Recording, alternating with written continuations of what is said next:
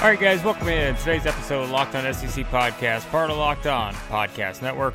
I'm your host, Blake Lovell, and on today's episode of the podcast, some more entertaining items from around SEC basketball as we look at the ESPN BPI simulation of Joe Lunardi's tournament bracket that we talked about on Tuesday's episode of the podcast, as well as another early top 25, and a look at how coaches' wives around the country are handling their spouses not coaching basketball right now, and instead being home with them. A very entertaining discussion on that when it comes to a recent story by The Athletic, but we'll get into that. But to start with, SEC Commissioner Greg Sankey did have a teleconference on Wednesday to discuss the decision to cancel all sports through the remainder of this academic year, as many other conferences are doing. And we will look more at that teleconference and what Greg Sankey had to say in Thursday's episode of the podcast. But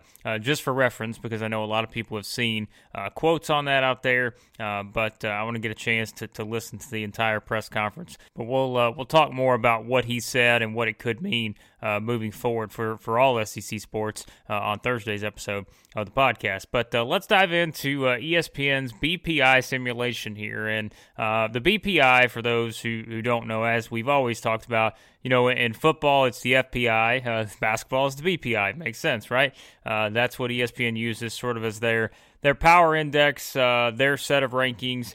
And they decided to have a little fun with that and to use it to look at the NCAA tournament bracket that Joe Lunardi had that we dissected on Tuesday's episode. And they went through, simulated every game, and let's just say that it was not in the SEC's favor.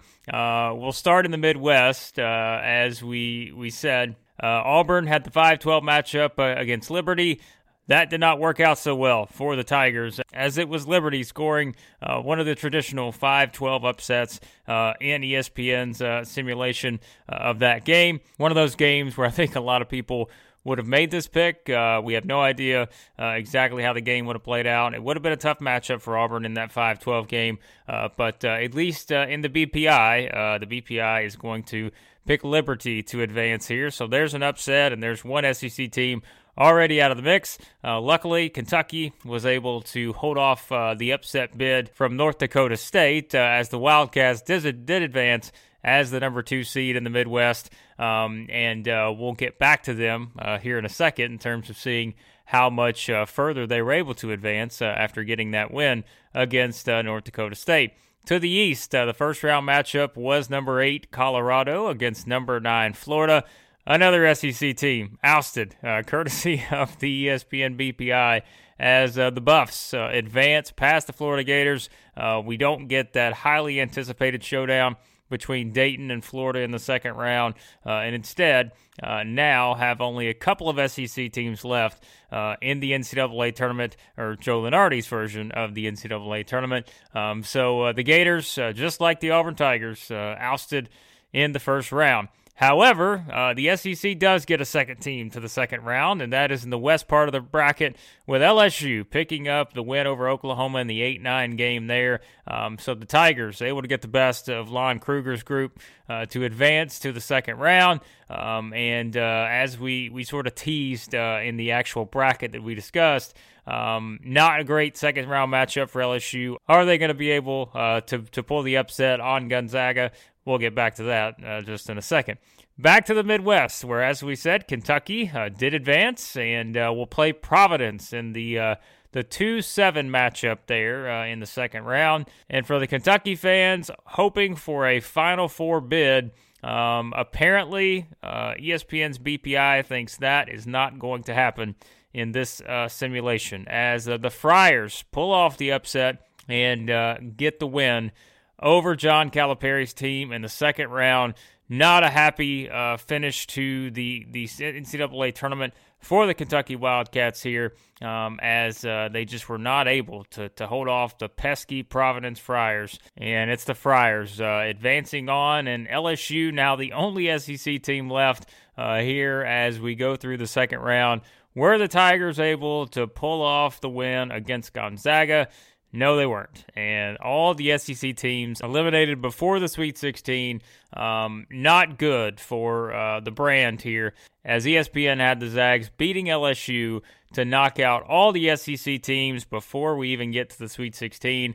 A very disappointing ESPN BPI simulation for the conference in this version of the NCAA tournament. I think we all would have our own different picks in terms of some of these games and some of these teams' ability to advance, which, we said Kentucky and Auburn probably would have had a pretty good chance to advance, the furthest of the SEC teams of these four, but not happening in this particular, prediction and using the metrics and all that. ESPN not too high, clearly, on the SEC, had the NCAA tournament been played as this particular version of it.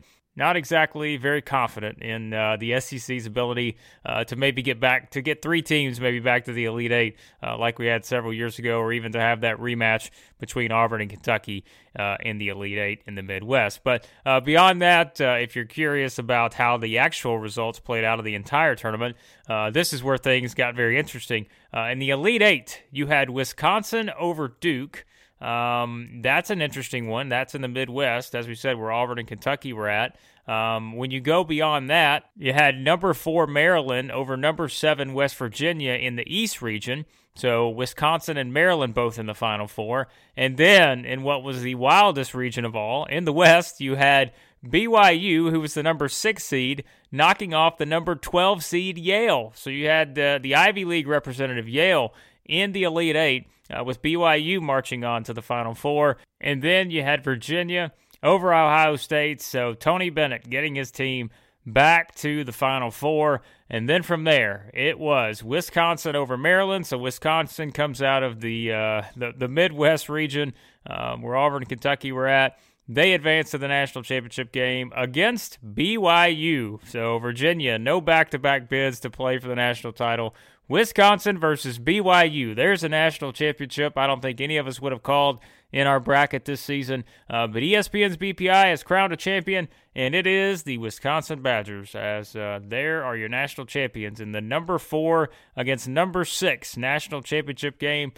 Quite a seed matchup there for all the marbles in the NCAA tournament. But as we said, I think it's very entertaining to look at these because it's fun to think about all these matchups, and that's what, we talk about everything that's going on right now, but we were all anticipating one of the wildest tournaments in NCAA tournament history, and just not to be able to see how it would have played out, man, that's another one that just you hate it because it would have been so fun. And as we're saying this, we're kind of talking about, well, how in the world would Wisconsin and BYU play for the national championship? You know what? In a season like this, I don't know that we could have put it past being a possibility. It would have just been such a wild tournament. But at least, we can have some fun and excitement with it with the ESPN's version. I know a lot of people are simulating it too, using video games, NBA 2K or the old College Hoops 2K8 game that was very popular back in the day, using games like that, the NCAA basketball games from EA Sports.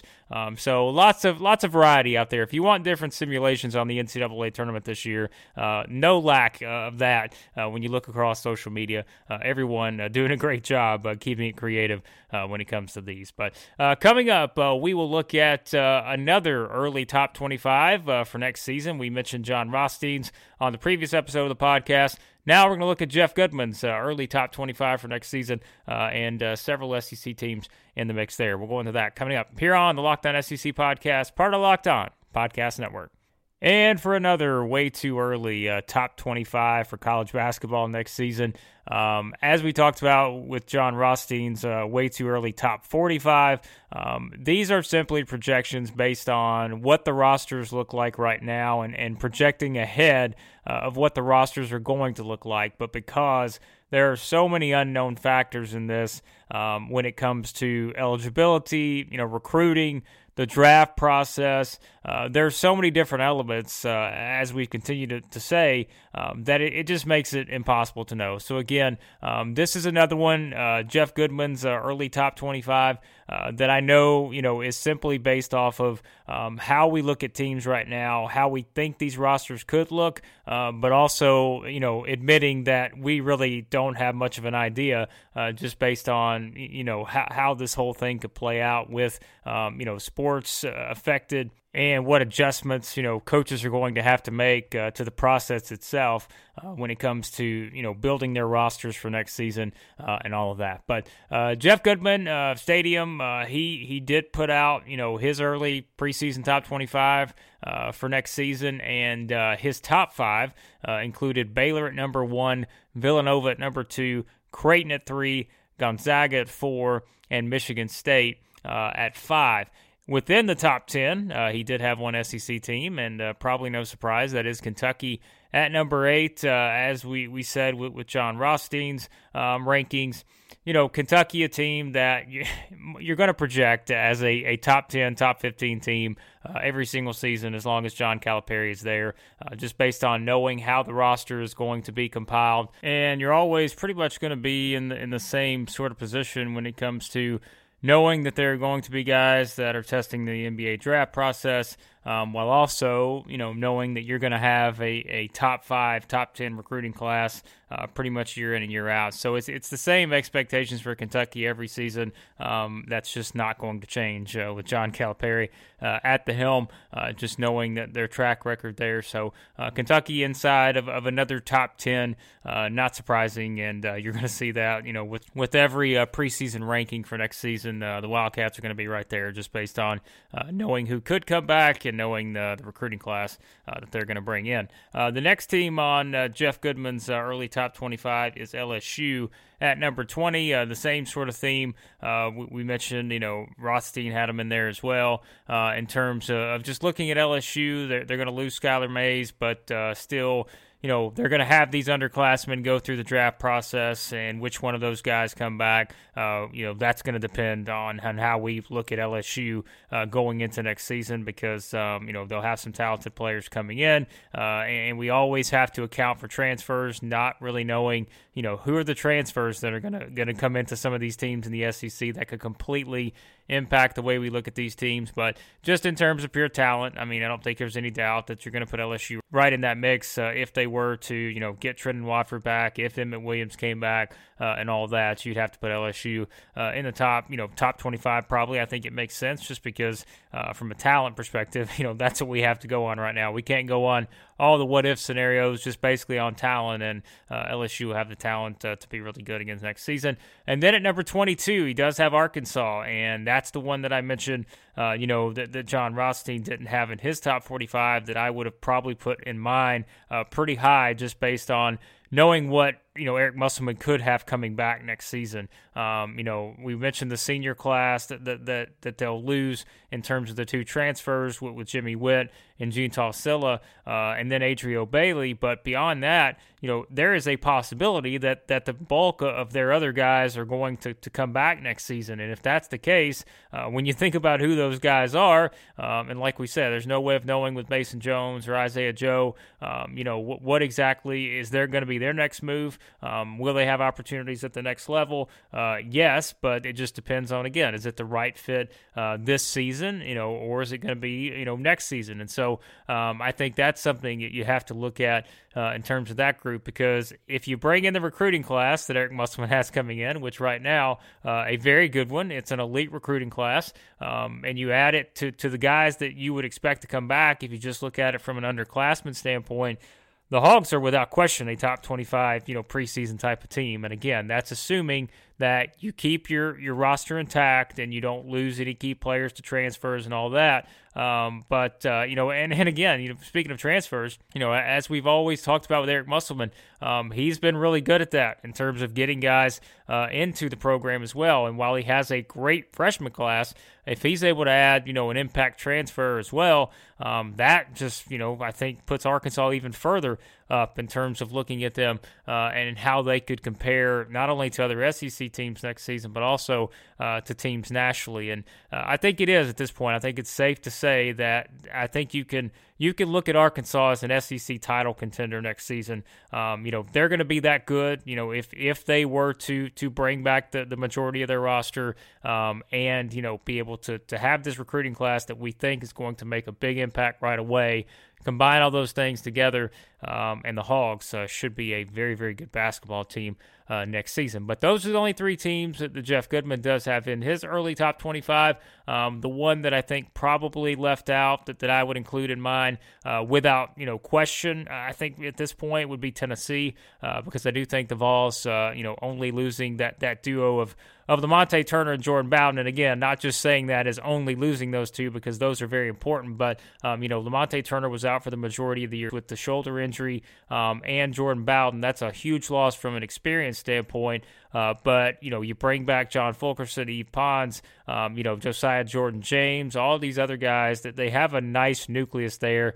And then you bring in, the freshman class with Jaden Springer and Keon Johnson and Corey Walker. You got a good team there. I mean, that's a team that you expect to compete for an SEC title. And so I would probably throw Tennessee in that mix. And we mentioned some of the other teams like Alabama, Auburn, and some others you could put in that category because, again, it's based on, what the rosters look like, and you're having to figure out if you think players are going to come back, and knowing that the NBA draft process is going to look a little bit different this season. It's going to make it harder to know, which players are going to come back, and I don't think that's going to be anything unusual given the circumstances. It's just basically going to be, it's going to be more, I think, unpredictable with the draft process. And so, that's going to probably cause coaches to change, recruiting and transfers and all that. And so their approach will probably have to change, just knowing that that's probably how things are going to look here in, all the uncertainty surrounding, what college basketball is going to look like next season, and really what the lead up to college basketball is going to look like next season with all these, important things in terms of recruiting and the draft and all that throughout the summer, how that's affected, by the coronavirus and all that. It's just, it's so hard to know, I think, at this point. But there you go. There's another early look at the top 25 potentially for next season in college basketball, and, several SEC teams among the group, and some that could certainly make the same case, I think, just based on what we know about the rosters at this point. But coming up, we will have some fun with a very entertaining article from Dana O'Neill of The Athletic on how coaches' wives are handling having their husbands at home all the time. And we'll look at some of the highlights from that coming up here on the Locked On SEC podcast, part of Locked On Podcast Network. And if you're looking for some high-quality reading material, I will point you in the direction of a story from Dana O'Neill of The Athletic that she put together with the title, and this pretty much tells you exactly what to expect. With the title, "Honey, I'm Home, the Sanity of Coaches' Wives is Being Tested Like Never Before." And, for most of you, I assume a lot of you already subscribe to The Athletic.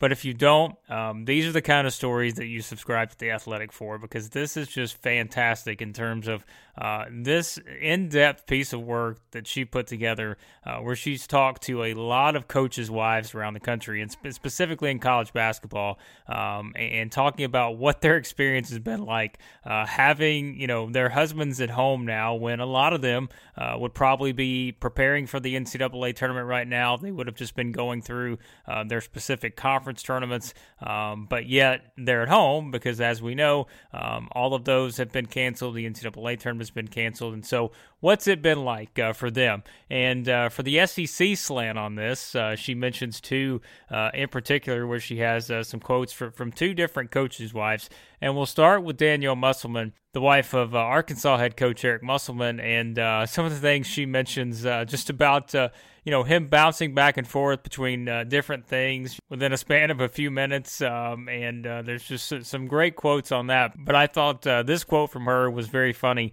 She said, quote, "People keep talking about these honey-do lists. All Eric can do is coach basketball and recruit. He doesn't know how to do anything else." And that was just one of the funny lines in this entire thing, and it just kind of shows you what these wives are going through right now in terms of having their husbands home. They're not really, having they're not getting to prepare for their team's game or anything like that. They're having to focus, on just doing stuff around the house and just getting, their thoughts on it in this story. It's just hilarious. And if you look on Eric Musselman's Twitter, he put out a great video of him going through Arkansas basketball practice by himself and just yelling and screaming at guys who are not on the floor. It's just him out there running up and down the court, instructing and all that. And that's in your insight into a coach's mind. Like, that's what these guys are still thinking about. And it's like they aren't able to do it because they're basically just sitting at home, not being able to focus on coaching. And so that was a really funny video. I'll put the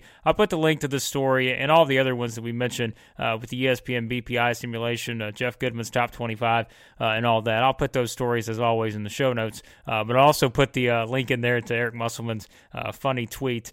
Thanks to Anthony for referring me to that. I didn't actually see it, but then he sent that to me, and it was pretty great to see him running up and down the court. But yeah, so that's one of the ones. And then he also had Tom Crean's wife, who was adding a bunch of funny tidbits about him and sort of just mentioning about how he just kind of hovers around, I guess, the house and is around her and asking different things. And one of the quotes I thought was pretty great from her. Here's what she had to say. She said, quote, "We go all these months not worrying about what's for dinner. It's whatever is under the tinfoil. Now it's 10:30 in the morning, and he's asking me, what's for dinner? I'm not even thinking of dinner," end quote. So that's just one of the things, like we say, it's you think about the interactions and just the funny moments that I'm sure that maybe aren't so funny to some of these coaches' wives as they have their husbands at home all the time here throughout, this unique situation. And so it's just, it's a great read. And again, those are two of the SEC coaches that are mentioned, but there are a lot of other funny stories and funny quotes in there from other coaches' wives around the country. I know there are lots of them. Dan Hurley from UConn, of course, Syracuse coach Jim Boeheim, Michigan State coach Tom Izzo, and then you've got Louisville coach Chris Mack. They're among the group, but so many great quotes in there, and definitely if you're looking for some good reading material, The Athletic always has great stuff, which we've mentioned lots of stories from The Athletic here when referencing some of the stuff we talked about here on the podcast. But just in general, they do such a great job. And this is another one of those just good, awesome work from Dana O'Neill because it's an interesting sort of angle when you think about it and, how everyone's reacting to the situation. But specifically, the coaches' wives who have to be at home with these guys and are so used to them throughout this entire month of March, or really, going back to September at this point, preparing for the season, and then throughout the grind of the season and then into the postseason. They're so used to having these guys, out on the road doing things, whether it's having their team playing in the NCAA tournament, whether it's recruiting, just so many different aspects to it. And now, they're all at home and they're just kind of sitting around, don't really have games to prepare for at this point. They can't go out on the road recruiting and all those different things. So very good story. I'll link that in the show notes.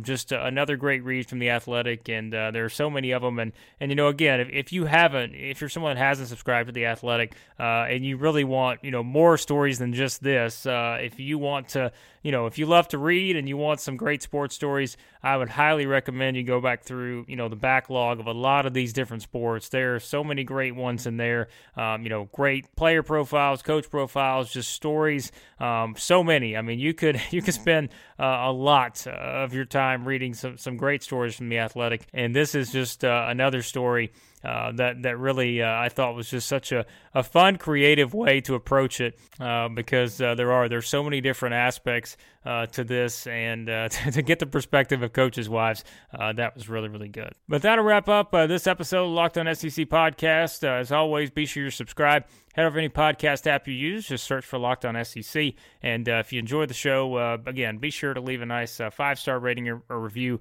That just helps the show reach more people. And for everything else, you can follow me on Twitter at @TheBlakeLevel. And if you're excited about the upcoming NFL draft and you want some really awesome draft coverage, you can find that. Just tell your smart device to play the most recent episode of Locked On NFL Draft for lots of great NFL draft coverage. So thanks as always for listening, and I'll talk to you guys next time here on the Locked On SEC Podcast, part of the Locked On Podcast Network.